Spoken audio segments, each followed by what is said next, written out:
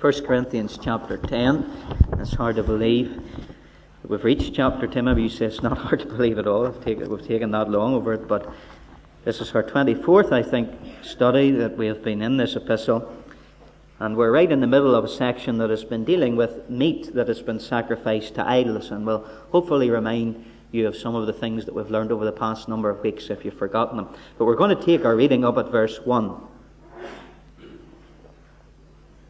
Moreover, brethren, I would not that ye should be ignorant how that all our fathers were under the cloud, and all passed through the sea, and were all baptized unto Moses in the cloud and in the sea, and did all eat the same spiritual meat, and did all drink the same spiritual drink. For they drank of that spiritual rock that followed them, and that rock was Christ. But with many of them God was not well pleased, for they were overthrown in the wilderness. Now these things were our examples, to the intent that we should not lust after evil things, as they also lusted. Neither be ye idolaters, as were some of them. As it is written, the people sat down to eat and drink, and rose up to play. Neither let us commit fornication, as some of them committed, and fell in one day 23,000. Neither let us tempt or test Christ, as some of them also tempted, and were destroyed of serpents. Neither murmur ye, as some of them also murmured, and were destroyed of the destroyer. Now all these things happened unto them for ensamples, and they are written for our admonition, upon whom the ends of the world are come. Wherefore let him that thinketh he standeth take heed lest he fall. There hath no temptation taken you, but such as is common to man. But God is faithful, who will not suffer you to be tempted above that ye are able, but will with the temptation also make a way to escape, that ye may be able to bear it. And we end our reading at verse 13. I believe that what Paul has given to us here in the first 13 verses of chapter 10 of his epistle is a history lesson in holiness. And we're going to take time to look down this history lesson very carefully this evening. But I don't know whether some of you can cast your mind back far enough to remember what school was like, but you either loved or loathed history. And I think most people, if they were honest, loathed history. They wondered what the relevance was of those dog-eared pages of the past.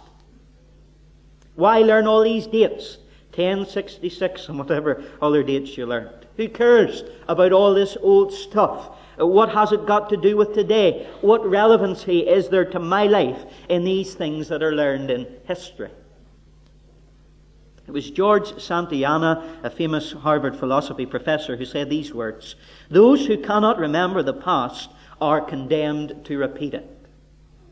Those who cannot remember the past are condemned to repeat it. And he's right.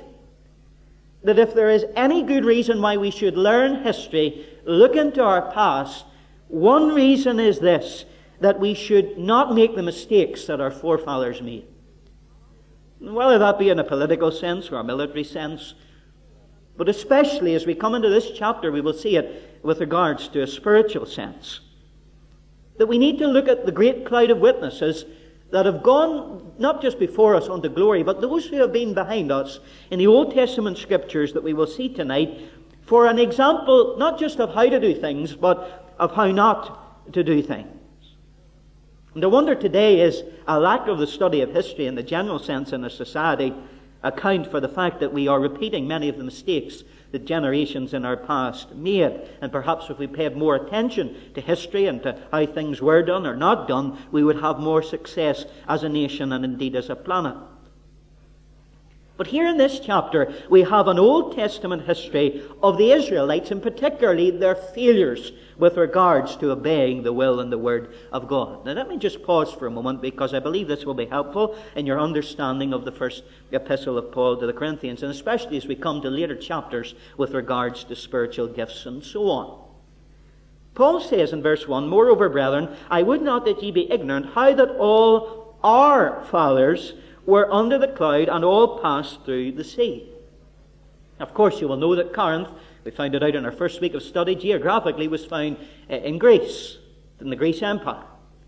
So these people, many of them, would be Gentiles, and you would be forgiven in thinking that the church at Corinth would be made up mostly of Gentiles. But I want to put forward to you tonight the suggestion, and I believe it can be borne out, and we'll see it in later studies in this book, that there was a large contingent of Jewish people in the church at Corinth. And of course, when Paul says all our fathers were under the cloud and all passed through the sea, he was including himself in the "our." For he was a Jew of the Jews, a Pharisee of the Pharisees, and you know his credentials well in the New Testament. But there were many others in the church at Corinth who had a Jewish background, and we can see that clearly in this chapter, because only they could really understand the import of the historical Old Testament data that he's giving to these new Christians. We'll not strive into that area too much tonight, but we do need to ask the question, what is the purpose of giving such a history lesson to these new believers in Corinth?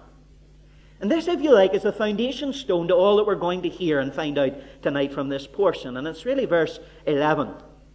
Now all these things happened unto them for ensamples, and they are written for our admonition, upon whom the ends of the world are come. Verse 6 as well bears this out. Now these things were our examples, to the intent that we should not lust after evil things, as they also lust. These historical occurrences have happened as ensamples. The word could possibly be translated as types, as representations to us of spiritual truths, and the Holy Spirit has caused them to be written down that we in the 21st century, and also these Corinthian believers, would be able to see the mistakes that they made and avoid them ourselves. Verse 11 says specifically, they are written down to warn us. We who, talking about the Corinthians, but more especially us today, we who are upon whom the ends of the world are come, or better translated, those who live at the time when this age is drawing to a close.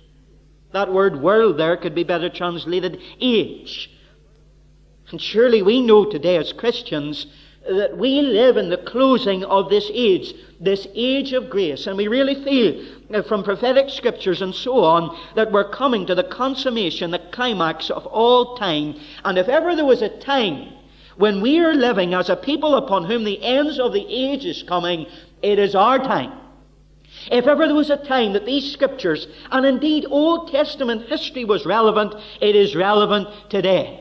And we will see it tonight, that the very temptations that the Israelites fell in are the temptations that many believers are facing day by day in this 21st century age. It is great relevance to our day and generation. But before we go on any further, let me just make a couple of applications and glean a few lessons right away from the very fact that Paul plucks out of the Old Testament these illustrations and uses them as types to New Testament believers. The first lesson to glean is this: that as a believer, a knowledge of the Old Testament scriptures is necessary. It's not optional. It is necessary. And it's not just a knowledge of the book of Psalms. You know the old saying that if you look at someone's Bible, you usually find that the New Testament is all dog-eared and thumb-ended, and the book of Psalms is as well. And people tend to jump from the New Testament to the Psalms, the New Testament to the Psalms. And if we're honest with ourselves, if we've ever tried to read through systematically the Word of God, some of the most difficult portions and books and passages that we've found have been in the Old Testament Scriptures, particularly the first 5 books of the Bible that Paul himself is homing in on this very passage. But we're seeing right away that Paul uses the Old Testament. And you must remember as well that all the early church had, until they had the finished canon of the New Testament, was the Old Testament Scriptures. It is needed.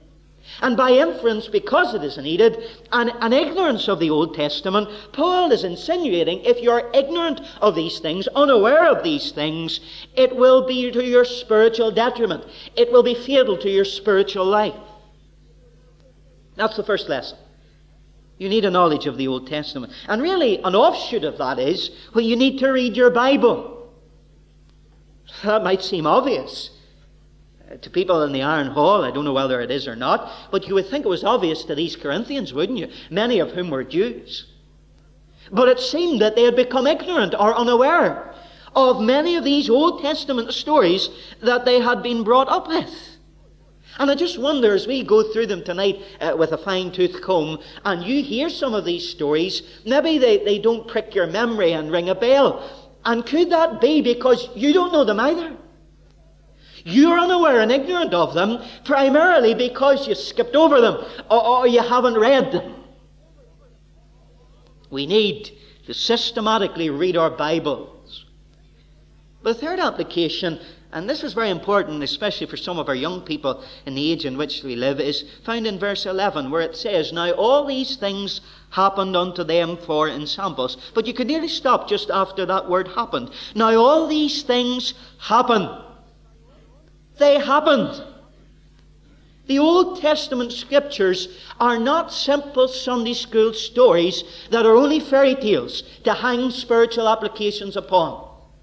And no matter what theologians tell us from our university halls, these things, Paul says, under the inspiration of the Holy Spirit, they all happen. They can be taken literally. I said the word ensample is tupos, which can be translated legitimately type. And Harry Ironside, in his chapter on this particular verse in his commentary, entitled it Old Testament Types of New Testament Truths. That's what this passage is. Old Testament types of New Testament truths. A history lesson in holiness from the Old Testament for a New Testament people.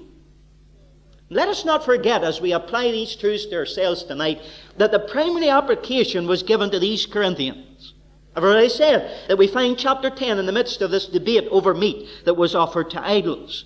And you remember that those with an intellectual and theological knowledge in the church of Corinth knew that meat that was offered to idols meant nothing.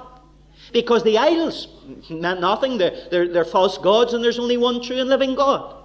And then they went on to reason that meat and drink cannot commend us to God. Therefore, it can't mean anything detrimental to your spirituality to eat of meat sacrificed to idols.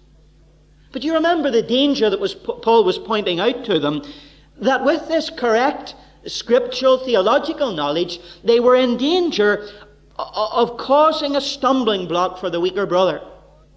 But not only causing a stumbling block for the weaker brother, they were in danger of this knowledge puffing themselves up to such an extent that they burst.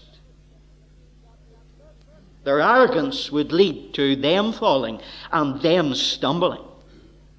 In chapter 8 and 9, he's been telling them that liberty is not license. Yes, you're free in Christ. You're perfectly entitled to eat meat that is sacrificed to idols. But you've got to remember that liberty is not license, and you've got to take into consideration your weaker brother. Then we find later on in those chapters that there is something that has to regulate our liberty in Christ. And that is love. Love for our weaker brother, what it will do to him, but primarily love for the Lord Jesus Christ. And we're going to see tonight an illustration, all these illustrations, of how arrogance leads to sin. And he uses these Old Testament types to show them the danger if they do not exercise discipline over their liberty in the Lord Jesus Christ. To those who think they need learn nothing more, what a verse, verse 12. Wherefore let him that thinketh he standeth take heed lest he fall. There hath no testing taken you but such as is common to man. Beware! If you think you stand firm, if you think you're strong. He's quoting from Proverbs 16:18. Pride goeth before destruction, and a haughty spirit before a fall. Paul is saying one of the surest ways to fall into sin as a Christian is to become overconfident, or even better put, self-confident. Wasn't this a problem for the Corinthians? Self-confidence. You remember how many times we find this little phrase as we've gone through each chapter. Puffed up, puffed up. They were blown up in their pride and all their knowledge. Wasn't that the reason in chapter 4, if you turn back to it, for Paul's sarcastic remarks with regards to them? He says in verse 8, "Now ye are full, now ye are rich, ye have reigned as kings without us apostles. And I would to God that ye did reign, that we also might reign with you. For I think that God hath set forth us, the apostles, last, as it were appointed to death. For we are made a spectacle unto the world, and to angels, and to men. We are fools for Christ's sake, but ye are wise in Christ." You're so puffed up, and you can hear the sarcastic tone in Paul's voice as he castigates them. Now, what we will find out tonight is, in these illustrations, that Paul is telling us that these believers in Corinth, they're saved by the grace of God. Now, we've no doubt about that. We saw that in the opening lessons of this book in chapter 1, where they're sanctified and called in Christ, set apart by grace. They're saved just like you and me. But we're going to see tonight that they were also baptized. They were well-taught believers. You could even say in their knowledge, theological aptitude, that they were mature. Paul says on one occasion that they came behind no gift. They weren't lacking in spiritual gift and prowess. But their problem was they were overconfident. And Paul was warning them that their over self-confidence was going to lead to a massive fall. Let me explain it like this, in context. These believers who knew theologically that there was nothing wrong with eating this meat offered to idols, even sitting down in a temple eating them, felt that they were so strong in their knowledge that they were strong enough to freely associate with pagans in every realm and purpose of life, whether it even be the ceremonies of paganism or the social activities that they were engaged in. They felt, because they were so strong in their theological knowledge, that they wouldn't be morally or spiritually affected. Paul is saying to them tonight, listen, you are self-deceived. You may have all the theological knowledge correct, but you're ignoring how, first of all, you're harming the weaker Christian. But now he's coming in to look personally at themselves, that they are endangering themselves, their own spiritual lives, for a cataclysmic fall. One author put it, they could not live long on the far edge of freedom without falling into temptation and then into sin. What we're going to find out tonight, and I want to nail it right at the very beginning, is that the loving Christian, and I don't just mean the Christian who loves other Christians, but primarily the Christian who loves his Lord, doesn't try and stretch Christian liberty to an extreme to see how close to evil and sin he can get without being harmed or without offending God. That is not the attitude of a spiritual man or woman. And Paul says that if that is your attitude, that's the way you operate, seeing how far you can go before it's too far, you're on the precipice of disaster and you're in danger of falling headlong spiritually. Don't misunderstand me. He's not talking about falling from salvation, because we know that that is impossible if you are truly saved. But he is talking here about falling from holiness. And in the last couple of verses of chapter 9, we saw that he's also talking about falling from usefulness. Being disqualified. Being set on the shelf for God as useless. What a danger this is. We're going to see this evening that the Lord doesn't take lightly these matters of believers sinning in his sight. And I think if the modern church needs a dose of anything, it's a dose of the realism that is found in this portion of Scripture, and the honesty of not only the apostle with himself, but the honesty he longed to see in every believer with regards to the danger that we are all in of falling into sin. If many of us feared sin more, I think we would fall into sin a lot less. So let's look at it this evening from our outline. The first thing that Paul brings to them in this argument is the privileges of liberty that the children of Israel had in the Old Testament in verses 1 to 4. Moreover, brethren, or some translations say, for brethren, I would not have you to be ignorant, and that just refers back to the disqualification he talks about in verse 27.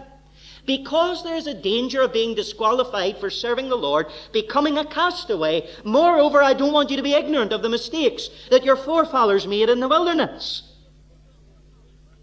And Paul begins to outline the privileges that these men and women of God had in the Old Testament in order to encourage them on to godliness. For the privileges that they had, it should have done this. But we find that it was the opposite that happened in the wilderness. Because no matter how many privileges they had, they went round and round for 40 years in the circle of sinfulness. Because they wouldn't be obedient to God. They wouldn't allow God's goodness to lead them towards repentance. 5 times within these 4 verses, you have the word all.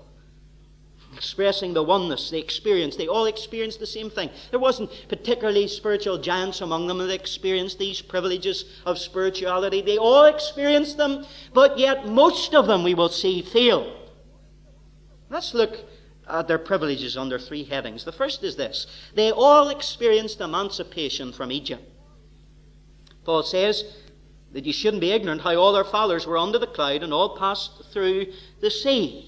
Exodus 13 tells us that the children of Israel, as they were led out of Egypt, were guided by day by a pillar of cloud and by night by a pillar of fire. And those 2 pillars guided them on their way through the wilderness. It led them everywhere, and they didn't have to wonder for one moment where to go and how to get there. If you were going to summarize that particular spiritual privilege, we could say that they had supernatural guidance all their lives. Now imagine that for a moment. Supernatural guidance, 24 hours a day, 7 days a week. All they had to do was look up and see a pillar of cloud by day, a pillar of fire by night, and they knew God was there. Just look out of their tent, and if it moved a few feet to the left, they moved a few feet to the left, or to the right. They pitched their tents when it stopped. When it started to move, they pulled up the pegs and journeyed. One man put it well when he said that all they needed was an open eye for God to guide them. There was no guessing game. Following God's guidance was as simple as opening their eyes and looking to God. Supernatural guidance. We have guidance today, but not this kind of guidance. Imagine the privilege of 24 hours a day having a kind of hotline to heaven like these Israelites did. Spiritual guidance, supernatural guidance. And then also it says that they all passed through the sea. We could define that as supernatural deliverance. Turn with me to Exodus 14. That we just remind ourselves of these portions of Scripture, and maybe you don't know them at all, and this will be a good way of making you aware of them. Exodus 14, verse 21. Moses stretched out his hand over the sea, and the Lord caused the sea to go back by a strong east wind all that night, and made the sea dry land, and the waters were divided. And the children of Israel went into the midst of the sea upon the dry ground, and the waters were a wall unto them on the right hand and on the left hand. 400 years in slavery in Egypt, with all the maltreatment that they received in bondage. And then God sends 10 plagues. He leads them out of Egypt. He leads them through the Red Sea, opens up the waves, causes them to walk through, and their feet don't even get wet. A supernatural deliverance was theirs. And we could say tonight that every physical law would say that they should have drowned. Yet because God was a reality in their experience, and He intervened for them right on time, they were delivered in a supernatural way. And even to this day, in Jewish homes, they celebrate this month the Passover season. It's still the touchstone of Jewish faith today because it was such a supernatural deliverance. Think of this. A nation like this chose of God, not because they were great or strong or beautiful, but because God chose them. A nation that He brought out of bondage in Egypt. A nation that He delivered through the sea. A nation that He guided for 40 years of backsliding through the wilderness with all these privileges of emancipation from the slavery and sin of Egypt. Yet here they are, disqualified by God. It's a sobering thought, isn't it? What Paul is saying to us and to the Corinthians is, beware that this doesn't happen to you. One of their privileges was emancipation from Egypt, and then secondly, immersion into Moses. Some people get confused at verse 2, and were all baptized unto Moses in the cloud in the sea. Some people even try to explain it, that cloud pillar that guided them by day used to sprinkle them with wee drops of rain, and it was just like baptism. What a lot of nonsense. Nothing of the sort. All you need to do is look at the definition of baptism in the Greek. It is baptizo, which doesn't just mean immerse, but it has the idea of identification with. And we see that particularly in Romans chapter 6, where we are identified in believers' baptism by immersion, identifying with Christ's death, burial, and the resurrection. And that's what it means here. They were identified with God and with Moses as they went through the Red Sea. In fact, in Paul's day, if you wanted to get a garment of clothing dyed, you would take it to the merchant, and he would, the word was used, baptize it, dip it. And by dipping it in a different coloured dye, it would change its identity.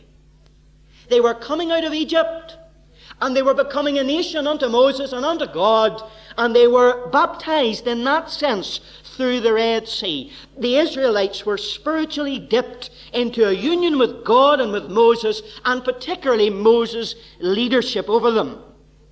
And you see that in Exodus. If you turn back to Exodus 14 for a moment quickly, that at the beginning of this journey they respected Moses' leadership over them. They were baptized into it. Verse 31, chapter 14. And Israel saw the great work which the Lord did upon the Egyptians, and the people feared the Lord and believed the Lord and his servant Moses. So we could summarize it all like this. They had supernatural guidance, the cloud, the fire. They had supernatural deliverance through the Red Sea. And they had also supernatural leadership. This meek man of God, Moses, immersed unto him. Then thirdly, they had nutrition from the rock. Verse 3, they did all eat the same spiritual meat, and did all drink the same spiritual drink, for they drank of that spiritual rock that followed them, and that rock was Christ. The spiritual food is a reference to the manna, that angel's food, that bread from God that came down from heaven, that God supplied faithfully for them for 40 years, 6 days a week, every day except the Sabbath. And they never went hungry. Read about it in Exodus 16, Psalm 78. That is the spiritual food. Now, it doesn't mean it wasn't literal food. But it means, when it says spiritual food, that there was more significance in it than just feeding the stomach. There was spiritual nutrition in this food for the children of God. It says here that they drank of this rock that followed them. And the ancient Jews had a legend that was known to the Jews in Paul's day, and probably known by him and believed by many, that an actual rock followed Israel throughout her wilderness journey, providing water on top wherever they went. That's not what this means. Originally, it was an original rock that gave the water, but it doesn't mean it followed them everywhere, because what Paul is really saying is answering this. For they drank, yes, there was a rock that followed them, but they drank of that spiritual rock that followed them, and that rock was Christ. Is the word that is used in the Greek for a large stone or boulder, and it's the word that was used of the rock that Moses struck to get the water. That's not the word that's used here. The word used here is Petra, which is a word of a great massive cliff, a massive rock, a precipice. This is not Moses' rock, the boulder that brought forth the water. But what Paul is saying, and it's remarkable when we consider the Old Testament context, that the rock that gave them spiritual sustenance and nourishment in the Old Testament was the Lord Jesus Christ. It was their Messiah. Isn't that wonderful? They had supernatural guidance, supernatural deliverance, supernatural leadership, and supernatural food and drink from none other than the pre-incarnate Lord Jesus Christ. His presence was with them, and even before he took upon himself human flesh, he had his hands in the affairs of his people, and he provided them with all the water that they needed. Isn't that beautiful? If you ever need any proof that he is God, the Bible's full of it, but here is one. The rock right throughout the Old Testament is spoken of Jehovah, but Paul says that rock was Christ. I and my Father are one, he said. And we better believe it because it's right throughout the whole Scriptures. Isn't it wonderful? And I don't know whether there's anybody here tonight and you're not saved. Or maybe there's someone here and you're a believer and you're sort of backslidden and you're trying still to find sustenance and nourishment in the things of this world. I don't know what your circumstances are, but if this passage tells you anything, it tells you this, that there was only one way that these children of Israel through the wilderness could be delivered from their corruption. And that was through the rock that followed them and finding satisfaction in the Savior alone. What do we sing? None but Christ can satisfy. None other name for me. There's love, life, lasting joy, Lord Jesus, found in thee. Oh, if the dear Jewish people could see this today. Well, you would think, wouldn't you? With supernatural guidance, supernatural deliverance, supernatural leadership, supernatural food and drink, being emancipated from Egypt, immersed into Moses and nourished from the Lord Jesus Christ himself, that they would be a very thankful and devoted people, and that they would follow in obedience any command that the Lord would give to them. What a surprise when we read verse 5. But with many of them, God was not well pleased, for they were overthrown in the wilderness. That many of them should be translated, most of them. And even when it's translated, most of them, it's the greatest understatement in the world. Because if you think about it and calculate it, out of the hundreds of thousands in that first generation that came out of Egypt and went 40 years through the wilderness, 2 survived. 2. Joshua and Caleb got into the promised land. Only 2 out of such a company. And even Moses and Aaron, if you read your Old Testament, they became disqualified. Moses, because he struck the rock at Meribah instead of speaking to it to get the waters from it.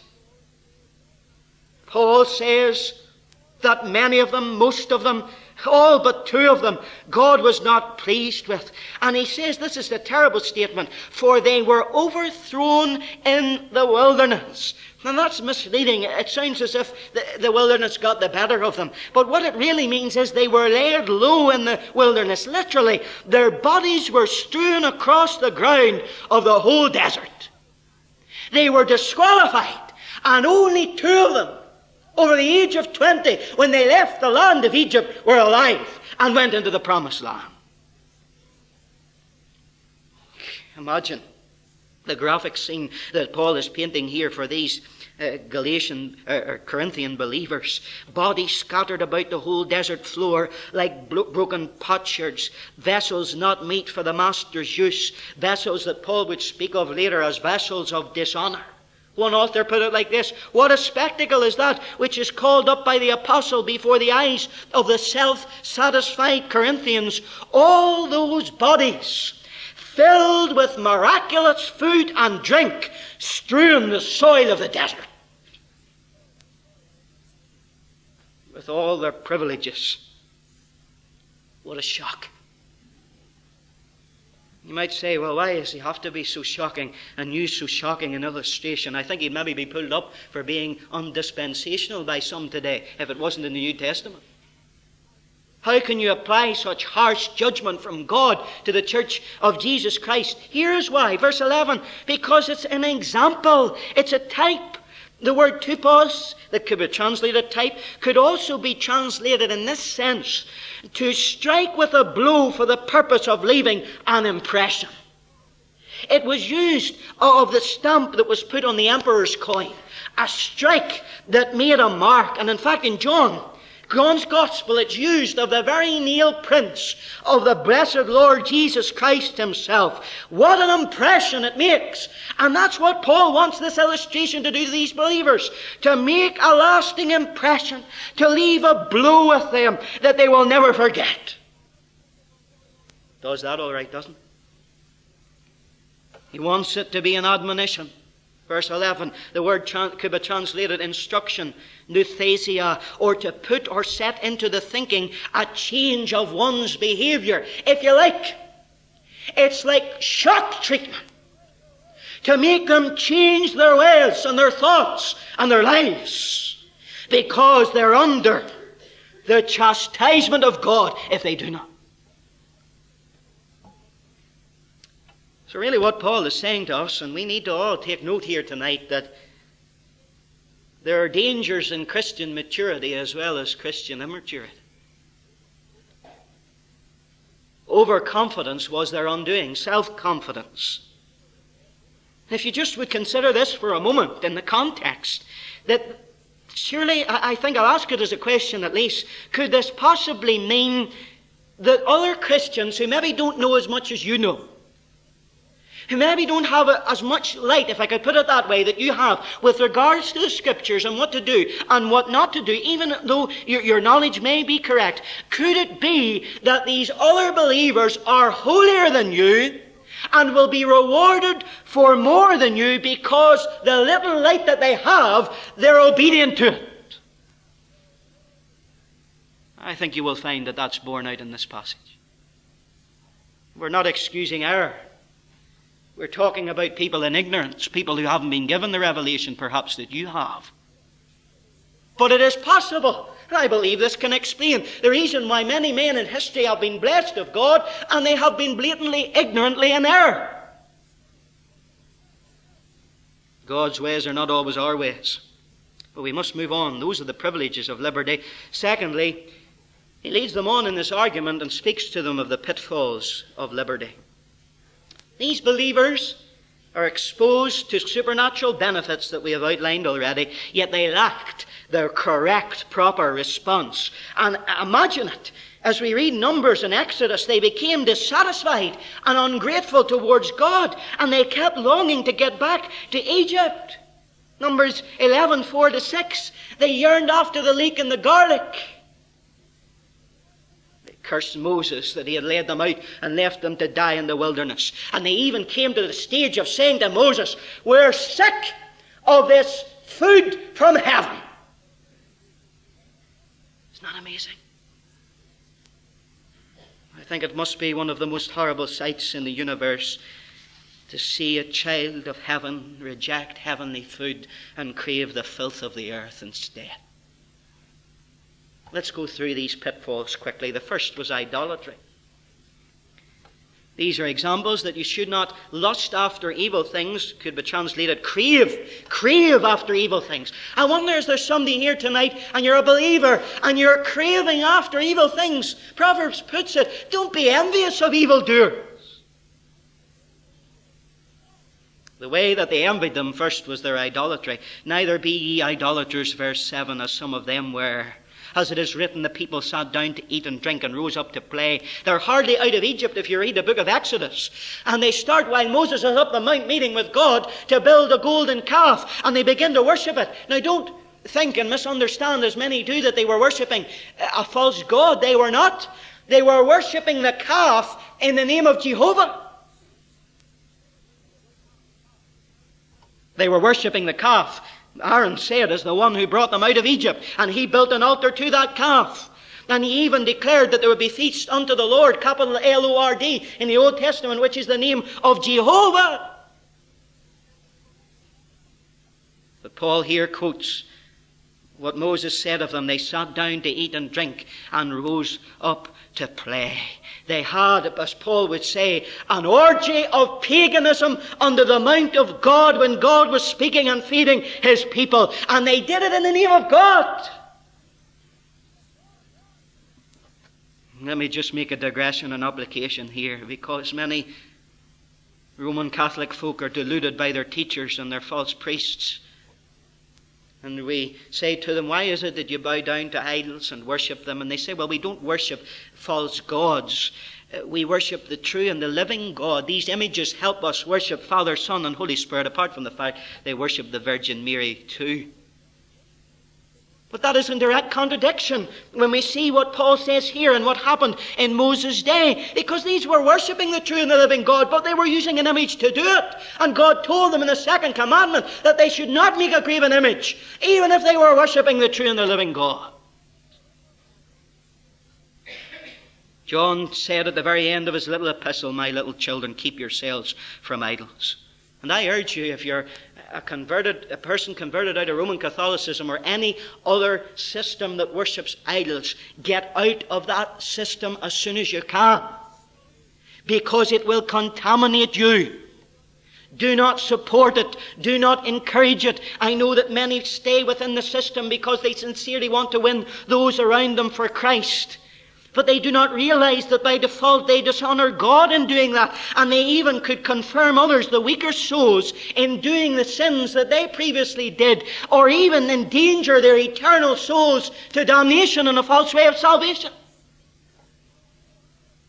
We will see later on, what fellowship hath God with Belial, the temple of paganisms with the temple of God.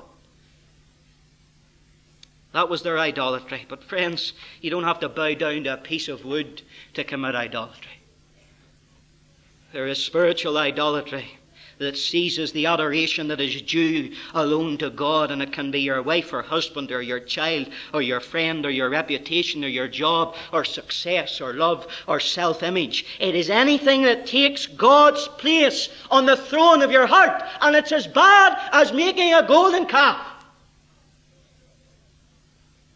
Your second pitfall was sexual immorality. He speaks of an account in Numbers 25. We haven't got time to go into the difference in the account. In Numbers 25 it says that there were 24,000 who fell. And here in Corinthians it says there's 23,000 that fell in one day. And people say, well, there you have it. The Bible contradicts itself. But if you look at it carefully, you'll see that Paul says 23,000 fell in one day, but Numbers does not say that. And Numbers includes within it, I believe, the subsequent days after that, those that fell in the plague. But apart from that, can you see the relevance to sexual immorality here with idolatry in the city of Corinth?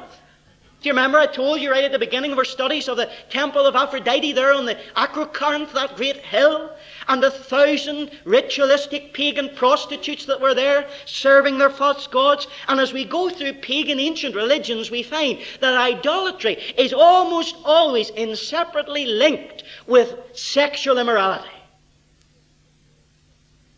Some of these Corinthians were going back to their old ways. Well, I want to say tonight, I know we might not indulge in those things, but Paul says to us, anything that is inconsistent with purity is to be done away with. These self-confident, overconfident Corinthians flirted with their sinful environment.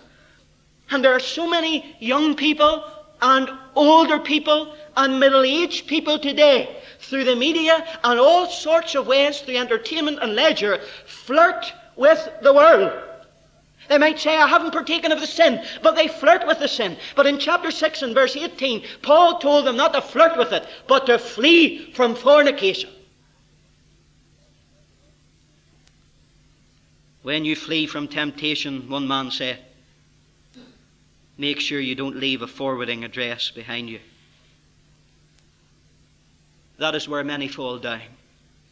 They're overconfident. They think, I can handle this situation. I can handle this relationship I'm in. It will not go too far. And then when the temptations get stronger, they can't handle it. And then before they know it, it's too late.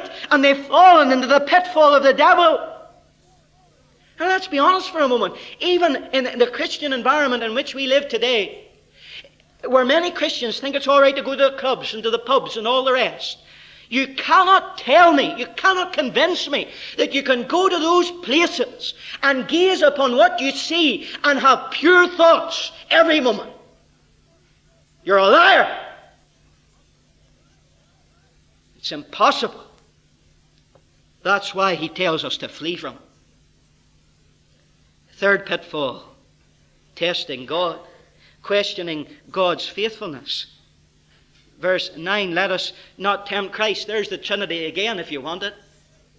If Christ wasn't God, how could they be testing Christ in the wilderness?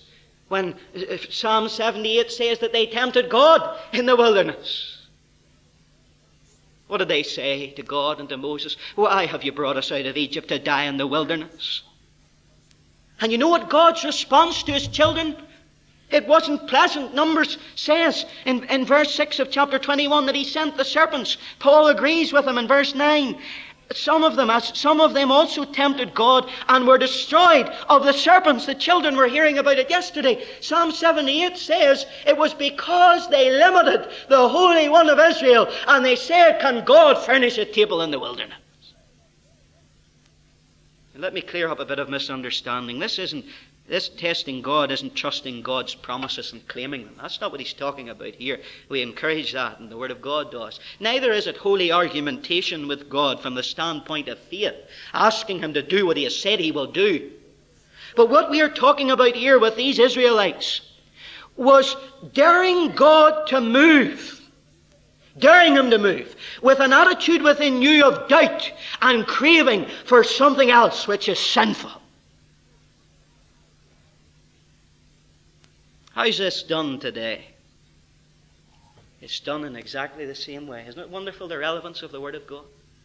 Just as the Corinthians were doing, pushing their liberty to the limits, seeing how much of the flesh they could indulge in and the world they could enjoy without categorically and intrinsically sinning. That's what Christians say today. This is the age of grace.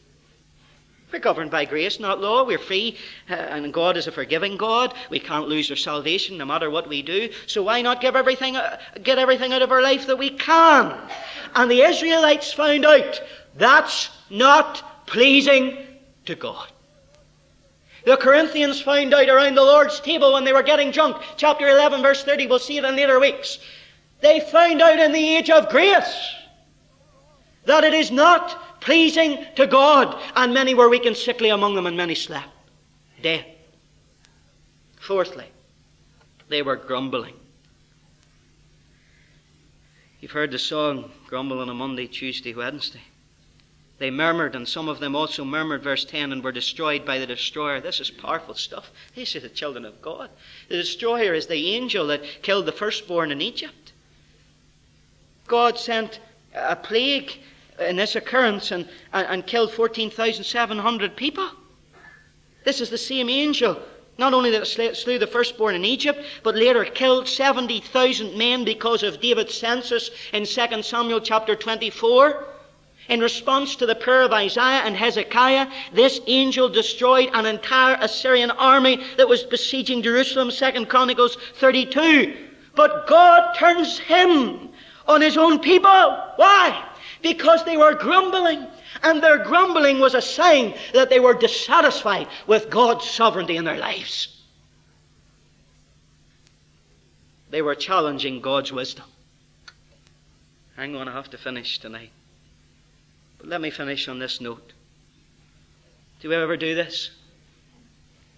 Challenge God's wisdom and grumble, question his sovereignty, test God, doubt God. Are we involved in some way, whether mentally or physically, in sexual immorality or idolatry? Pastor on one occasion gave a series of sermons entitled The Sins of the Saints. And one of these grumblers, apparently under conviction, a woman disapprovingly said to him at the door, after all, sin in the life of a Christian is different from sin in the life of an unsaved person. Yes, it is, the pastor said. It's worse.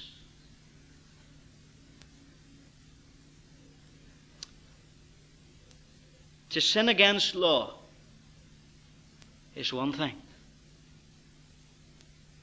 But surely to sin against grace is another. I wonder as we close our meeting tonight, is there a dry desert patch on your heart? Is there a piece of your soul that is lying parched, that hasn't been nourished by Christ for years or months or even days? Or perhaps there are prickly attitudes that have sprouted against others or even against the Lord himself. Perhaps there are the thorns of lust, idolatry, or the gravel and grit of grumbling, and it's calloused your feet towards God and your sensitivity to him in your soul. I would urge you tonight, and this is applied to believers, God's chastisement is severe. But don't let his chastisement keep you away. Let it drive you to Jesus. For he is the oasis where you can find the water of forgiveness and rest. And if you come to him and let the goodness of God lead you to repentance, he is the one who says, I will give you the water of life freely, and you will never thirst again. Come unto me, all ye that labour and are heavy laden, and I will give you rest. And he'll do it. But I warn you, as Paul warns us tonight, whom the Lord loveth, he chasteneth, and scourgeth every son whom he receiveth. God willing, not next week, but the following week, we'll begin with the practicalities of liberty as we continue this passage. O our Father, what can we say but that we are blessed with all spiritual blessings in heavenly places? And Lord, we read in thy word, if thou didst spare not thine only Son, but delivered him up for us all, how shall he not with him also freely give us all things? But Lord, we know all too well that they are there for the taking. But yet the cost is what stops us. And Father, we pray that we, before it is too late, will enter the promised land of the blessing of God, individually and as an assembly, that we will never limit the Holy One of Israel, that we will never fail to learn from the mistakes of our forefathers spiritually, but Lord, that we will discipline ourselves to win the prize, whatever the cost, and to live to God before it be too late. Amen.